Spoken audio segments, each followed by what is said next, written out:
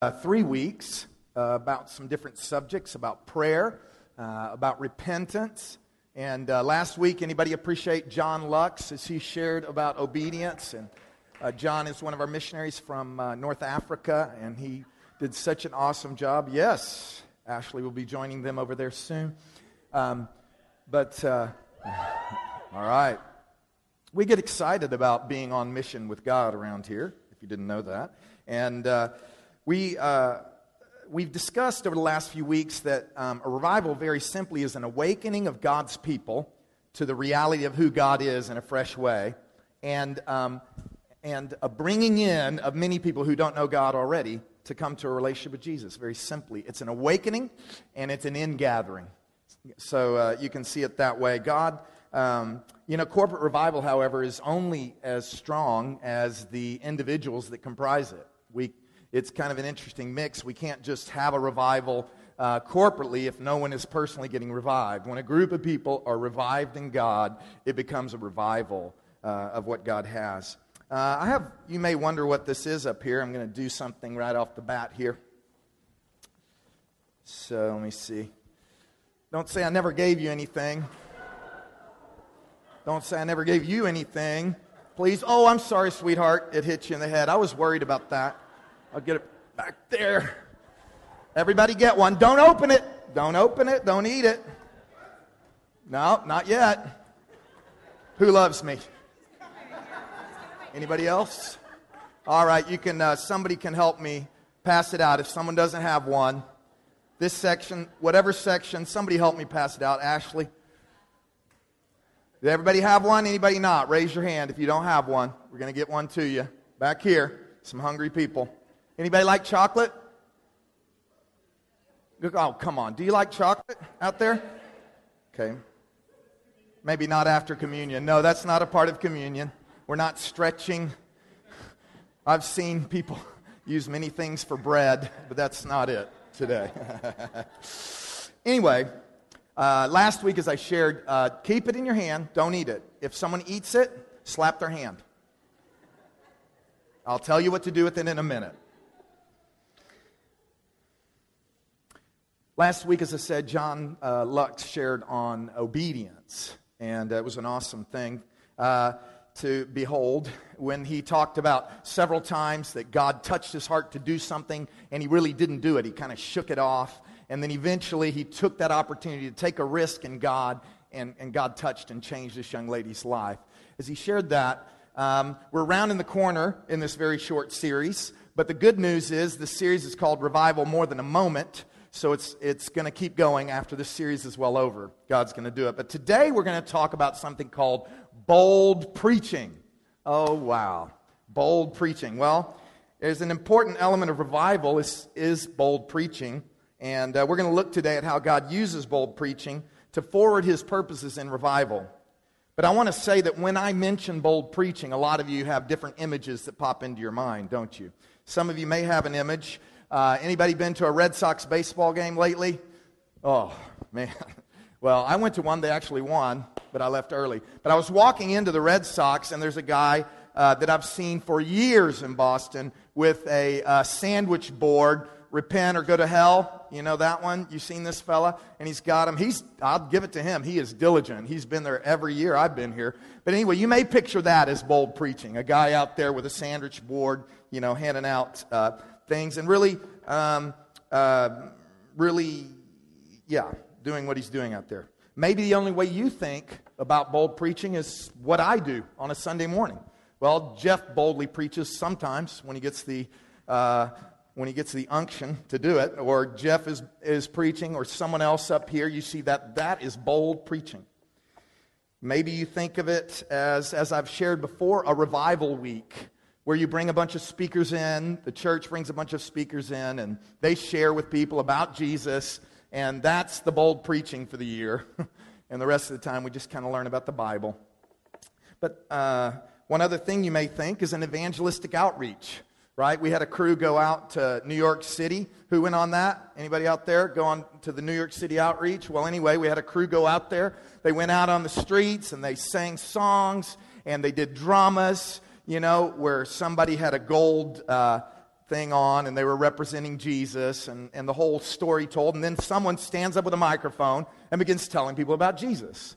Well, these are different thoughts that might enter your mind about bold preaching. You may have other thoughts that enter your mind, but I want to let you know that bold preaching is not just something for a few people. Bold preaching is not just me up here on a Sunday morning. It's not that you have to be outside on a street corner, though that may include bold preaching. But bold preaching is something that every single one of us in the church can and should be a part of wherever we go. You know, everyone's not going to hear about the good news of Jesus if it's just a few paid professionals, just a few people that are really the experts at it. No, it's when the whole group of us, the whole body of Christ, not only at CFCF but throughout our city, begins boldly sharing right where they're at the good news of Jesus. There are many ways to do that. But I do want to mention that bold preaching, I want to mention one revival that specifically bold preaching played a role in. And I would say it did play a role in every revival, but this one was interesting. In the First Great Awakening, anybody around for the First Great Awakening? No, didn't think so. 1730s and 1740s, a couple of guys named Whitefield and Wesley. George Whitefield and John Wesley. John Wesley became the father of Methodism. He was a Methodist. He had a method to his gladness, and he did a lot of things. And then you had Whitefield, who was an amazing preacher. Well, anyway, George Whitefield and John Wesley preached in churches like I'm doing today. Or actually, you know, they really actually probably preached in more church buildings. But they also preached everywhere they went. A very interesting fact about the First Great Awakening is that these men, they went out outside of buildings. They weren't contained. They went out on fields. You see John Wesley. He went out on fields. He went everywhere preaching the gospel. It wasn't contained within a building. And that was a part, that bold preaching. I think we saw a little taste of what it's like, that really bold preaching is not only for a place here on a Sunday morning, but bold preaching is for everywhere out there. We want to talk about that today. I want to read a quote by John Wesley. He says, "I look upon all the world as my parish. Thus far I mean that in whatever part of it I am, I judge it meet, right, and my bounden duty to declare unto all that are willing to hear the glad tidings of salvation." Why don't you read that part with me? Whatever part of it I am. Say that with me. Whatever part of it I am. Say that one more time. Whatever part of it I am. What part of the world are you in? Are you in the business world? Are you in the educational world? You're in a neighborhood, maybe Fenway, maybe Brighton, maybe Brookline. But whatever part of the world you are in, it is your duty, but also I want to suggest today your joy to be able to declare to all that are willing to hear. The world is my parish, John Wesley said, and it's ours too. The good news is I do not believe that God is anointing, that God is raising up just individuals this day and hour, though there will be people very strong in the gift of preaching. But God is raising up the entire body of Christ to be on fire for Jesus and share about Him everywhere. So I want you to do something right now. I want you to get out your piece of chocolate and eat it if you want, or hand it to someone else to eat. You can give me one. I'd be nice to have one, but I won't take it right now. One quote that I heard is, "It takes the whole church preaching the whole gospel to win the whole world." It takes the whole church preaching the whole gospel to win the whole world. And that's really what we're about. Here we go. Here's the idea today. We are to taste God's goodness. This is what bold preaching is boiled down. Taste God's goodness and invite others to taste His goodness as well. Taste God's goodness and invite others to taste His goodness as well. That's where bold preaching comes. Psalm 34:8 says this, taste and see that the Lord is good. Blessed is the one who takes refuge in him. You know, people, have you ever noticed this? You may say, Jeff, I'm not an evangelist. I'm not someone that's bold. I don't share with people about Jesus. That's just not my gift. That's a gift for someone like Priscilla Sinclair or Whitney or, these people leading these outreaches. That's just not me. Well, an interesting thing I've noticed is that each and every one of you that I've met is an evangelist about something you're excited about. You will talk about stuff because I've heard you talk about it. And I've talked about it too. I'm a slide evangelist about a lot of different things. And that's okay to share. But people will share about what they're excited about. You see people all the time bold about telling people about stuff they're excited about, stuff they have so-called tasted and seen, and it's good. You ever do that? Yes, you do. People are excited about essential oils. You ever noticed?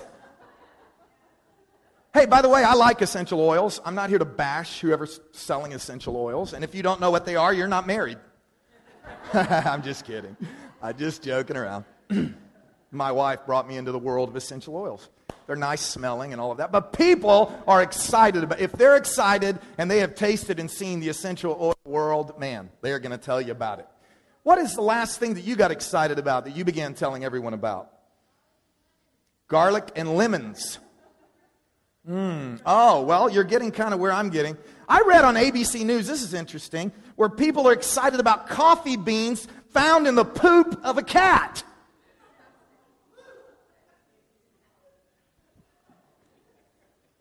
Is that weird? People are excited about it.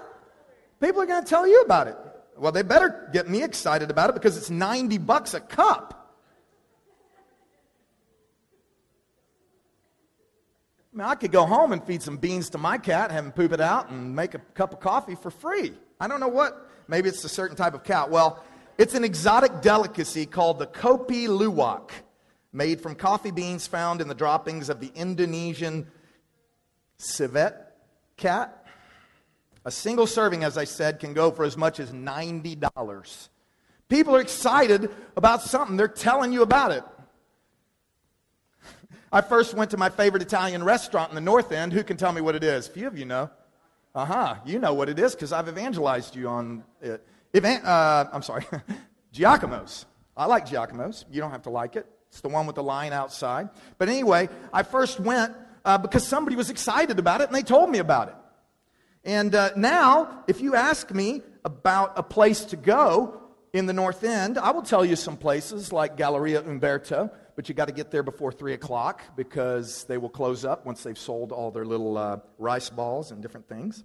But I will tell you about Giacomo's because I have tasted and seen that the fried calamari with peppers is good. I have tasted and seen that the fettuccine with chicken, peppers, and onions in a tomato cream sauce is good. And so I'm telling you about it. Go get it. It's $14. I think they raised it to $15, but it's really a good deal. So what I want to say is this. When we taste and we see that God is good, we become bold evangelists. People don't talk about stuff they're not excited about. Now, I know there's a spiritual dynamic and there's a spiritual war in sharing Jesus, even in our city. But I can tell you the surest way we're never going to share about Jesus is never taste and see that the Lord is good. But that's what we're about here as a people. We want to taste and see God as good. How, you may ask, Jeff, do I taste God's goodness? Well, I will tell you this. It's not by hearing how good God is. Now, that's a good thing. You need to hear because faith comes from hearing and hearing through the Word of God. It's not by understanding a lot of spiritual truths, though that's good as well. What it is it's experiencing God's goodness in prayer, in worship, in relationship with others who excite your spiritual taste buds to come to know Jesus more. It's you being someone who hungers and thirsts after God. Jesus said, if you hunger And if you thirst for righteousness, you will be filled. Praise His holy name. So we're going to taste and see that the Lord is good. What does God's goodness taste like? Well, Exodus chapter 33, 18 through 21, and Exodus 34, 6 and 7, there's an encounter with Moses, the man of God, on the mountain with God the Father. And he has an encounter, and he's crying out to God that God would show him His glory and go with him and be with him. He was hungering. He was thirsting. He was saying, it's not enough for us just to go. You have to be with us, God. And this is what happened. Then Moses said, now show me your glory. And the Lord said, so Moses is on the mount, by the way, and he's getting the 10 Commandments at this point, just for context. I will cause, the Lord said, all my, what? Goodness. That's interesting. He says, show me your glory. And God said, I'm going to cause all my goodness. We think about glory and we're like, glory. It's some white bleached, thing out there. And glory is something that's unexplainable. But the glory of God is connected with the goodness of God.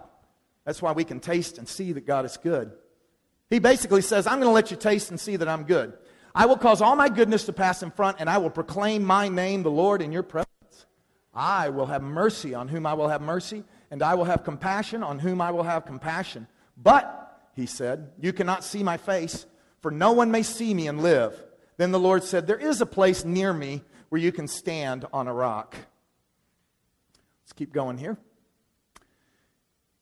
A little bit later it says, and he, the Lord, passed in front of Moses proclaiming, the Lord, the compassionate and gracious God, slow to anger, abounding in love and faithfulness, maintaining love to thousands and forgiving wickedness, rebellion, and sin. Yet He does not leave the guilty unpunished. He punishes the children and their children for the sin of the parents to the third and fourth generation. What does the goodness of God taste like? The goodness of God tastes like compassion and graciousness. It's someone that is kind. When you interact with God, He is all-powerful. He is one to be awed, one to be feared in a holy way, not a scared way, but an awesome reverence of who He is. But I'm telling you, when you taste God's goodness, you are broken down by His compassionate nature and His kindness, His graciousness. You think of the most gracious and kind person you could ever imagine on earth. It pales in comparison when you're in interaction with God. Do you think of God that way? Have you tasted and seen that He's good in that way? Or are you wondering if you came into His presence, if you began to talk to Him, that He would be unkind, ticked off, upset with you because you haven't done a good enough job? The goodness of God tastes full of, it's abounding in, it tastes full of love and faithfulness. Man, praise God for His faithfulness. What does faithfulness mean? It means I blow it and He gives me a new second chance, getting me back on track again. It means I fail, and then He doesn't fail. It means, as D.L. Moody, the evangelist actually in Chicago in the 1800s said, or early 1900s, he said, God has been 1,000,000 times better to me than I have been to Him. Praise His holy name. Man, that's what the goodness of God tastes like. It tastes like faithfulness. It tastes like me as a youngster at college. When I began to run away from God, I got into drugs, I got into alcohol, I blew my life on all kinds of wild living as the prodigal son. I gave myself to iniquity. I turned my back on God, and God tracked me down with His love. He said, I'm not going to let go of you, son. And He got a hold of my life when I was 20 years old, a junior in college, and He gave me the opportunity to be a witness for Him, to share with other people about Him. Man, His faithfulness, when I went to a dark, deep depression, in 17 or 18 years ago, I was hospitalized for 2 weeks, sleeping 24 hours a day. The mission I was involved in had failed, a church planting effort in Europe. And I'd given up on myself. I'd given up on life. I was suicidal in my thoughts. And God, He showed His faithfulness to me. He said, I haven't given up on you yet, Jeff. You've given up on you, but I've never given up on you. Do you know that? You give up on yourself a lot quicker than He gives up on you. He's not giving up on you. Oh, praise His name. He is faithful. The same faithful God that when I wondered when I was 35 years old, am I ever going to get married? He said, I have something stored up for you. Good. I kind of had this twisted thought that because of some of my decisions I had made, I kind of earned and deserved certain things in my life. God was punishing me of a sort. I had a twisted viewpoint of God. God does not punish. He punishes those who do not receive Christ and those who resist Him, but He disciplines His children. Those who receive God, He disciplines us, but it is for our good. God doesn't hold grudges. Praise His holy, blessed, wonderful name. We hold grudges. We feel like we have to prove to our spouse or to our friend or to our neighbor how bad they hurt us. And so we cop an attitude for a period of time just so they have enough time to stew in it so that they can know how bad they did. And then we begin translating that to God. Maybe you had a father or a mother that was harsh, that was quick to judge, that was not compassionate, that was not gracious. You saw that authority figure and you translate it right to God. God wants to rewire us so that we can taste right. The goodness of God, though, also tastes of forgiving of wickedness. You see, people are destined for a place apart from God, which is called hell, apart from receiving forgiveness through Jesus Christ. But God does not delight in judgment. God's delight is in people turning to come to Him and to come to know Him. And anyone that is sharing with people that has a true understanding of God does not hate the world. We hate the world system in 1 John where it says hate the world and the things of the world, but we do not hate the people in the world. We love them with a compassion and with tears, hot steaming tears, whether in our hearts or coming out of our eyes, because without Christ, just as without Him for ourselves, they will spend eternity alone and without God. But the goodness of God also tastes full of justice and does not leave the guilty unpunished. It is good to know that when the day comes, when God has His full way, every wrong will be righted. You and I don't have to make the right. You and I don't have to make the wrongs right. God will right every wrong. He will not leave the guilty unpunished. The guilty who do not repent of their sin, the guilty who do not turn away from their own way, He will take care of it all. We don't have to be God. We don't have to hold on to it because He's taking care of it, right? As it says scripturally that to leave room for God's judgment. God will take care of things. So God is good. God's goodness tastes compassionate and gracious. God's goodness tastes full of love and faithfulness. God's goodness tastes forgiving of wickedness. And God's goodness tastes full of justice, not to leave the guilty unpunished. Praise His holy name. So we are to taste and to see that God is good. We taste it through interacting and calling out after God. Not just a mental assent, but getting before God and calling out to Him. And receiving, learning how to receive from Him. But we are also called to invite other people. That's part of the holy boldness. That's what holy boldness comes. Invite other people to taste God's goodness. God wants you to taste of Him in such a way that you share with other people. Come on and taste the goodness of God I've tasted. Come, taste the forgiveness of God that I've tasted. Come, taste the faithfulness of God that I've experienced in my life. Come. Acts 5 and verse 42 says, day after day in the temple courts and from house to house, this is speaking of the apostles who were on the day of Pentecost when the Holy Spirit came down in Acts chapter 2, and the believers after them, they never stopped teaching and proclaiming the good news that Jesus is the Messiah. These people were tasting and seeing that God was good in everything. You look at Acts 2, 42 through 47. They were meeting together with glad and sincere hearts. They were breaking breaking bread and sharing their lives together. Miracles were happening. They were giving there was no needy persons among them. They were giving to the poor.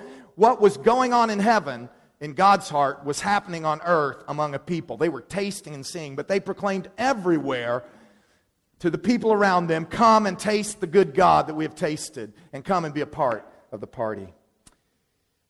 The first thing, though, I want to mention about about inviting others to taste and see, is that we have to take a risk, though. Sometimes we have this feeling that to taste and see that the Lord is good is enough. That we'll taste and then we'll totally feel this boldness all the time if we're tasting, and it's going to happen that way. No. Tasting and seeing that God is good puts something in us to be willing to take a risk for Jesus.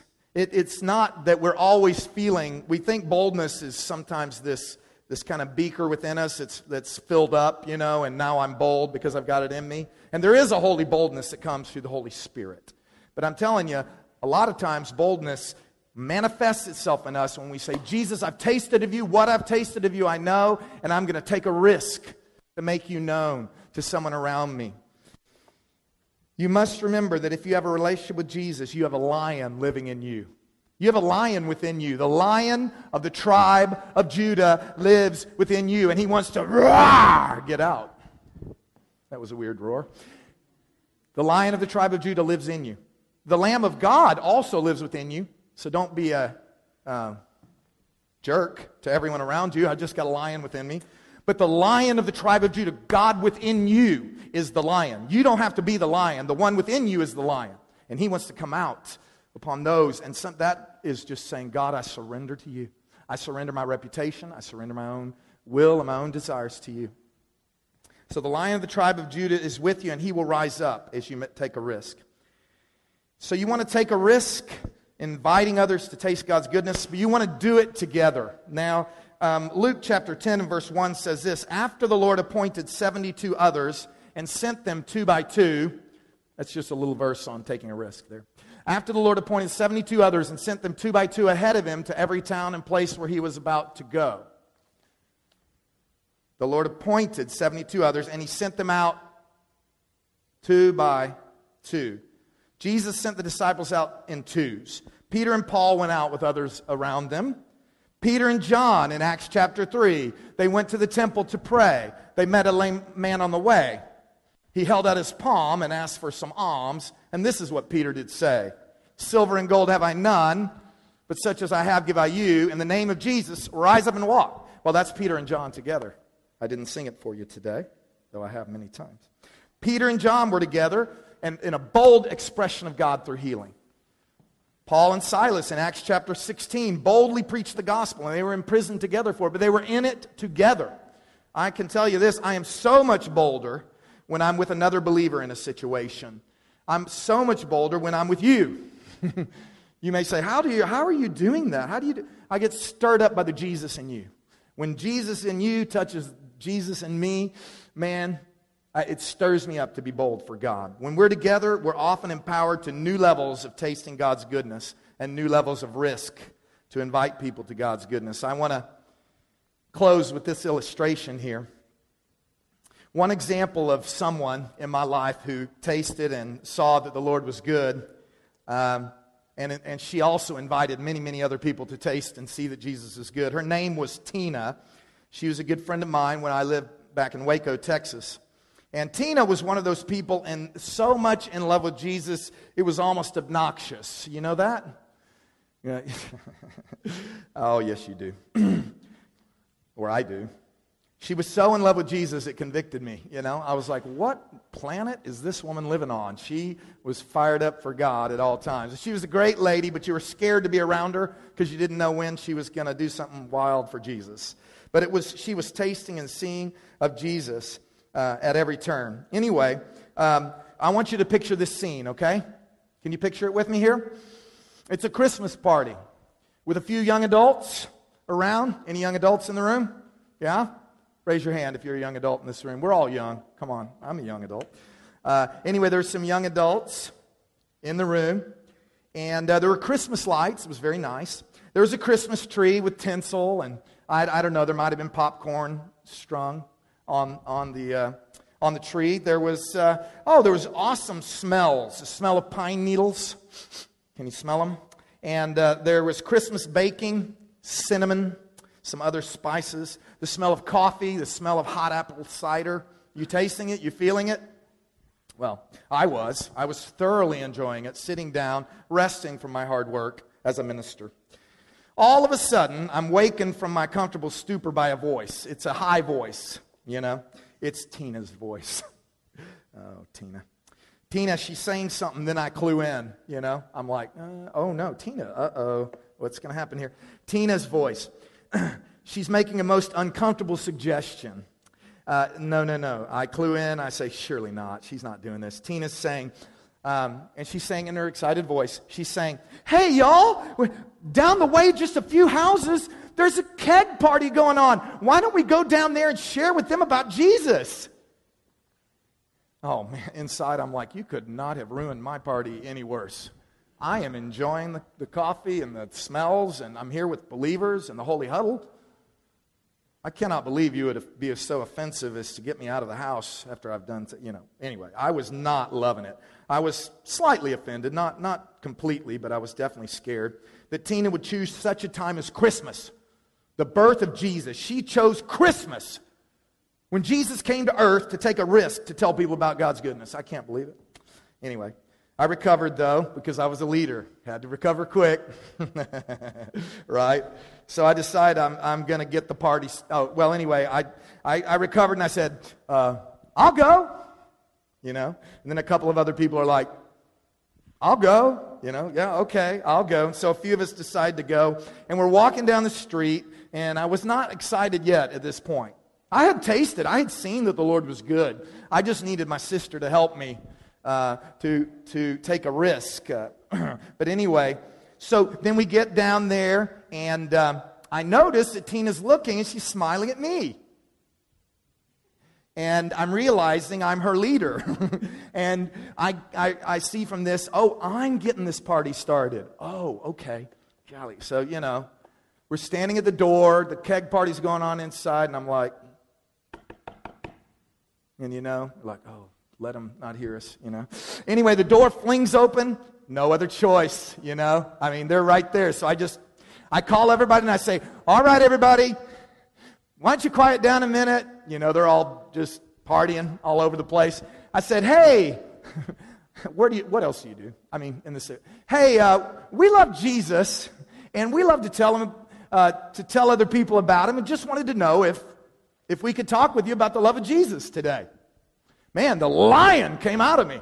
The very second I opened my mouth, he was ready to leap. I wasn't afraid anymore. I was on the other side. But anyway, the folks at the party, they didn't respond at all the way I thought they'd respond. They didn't.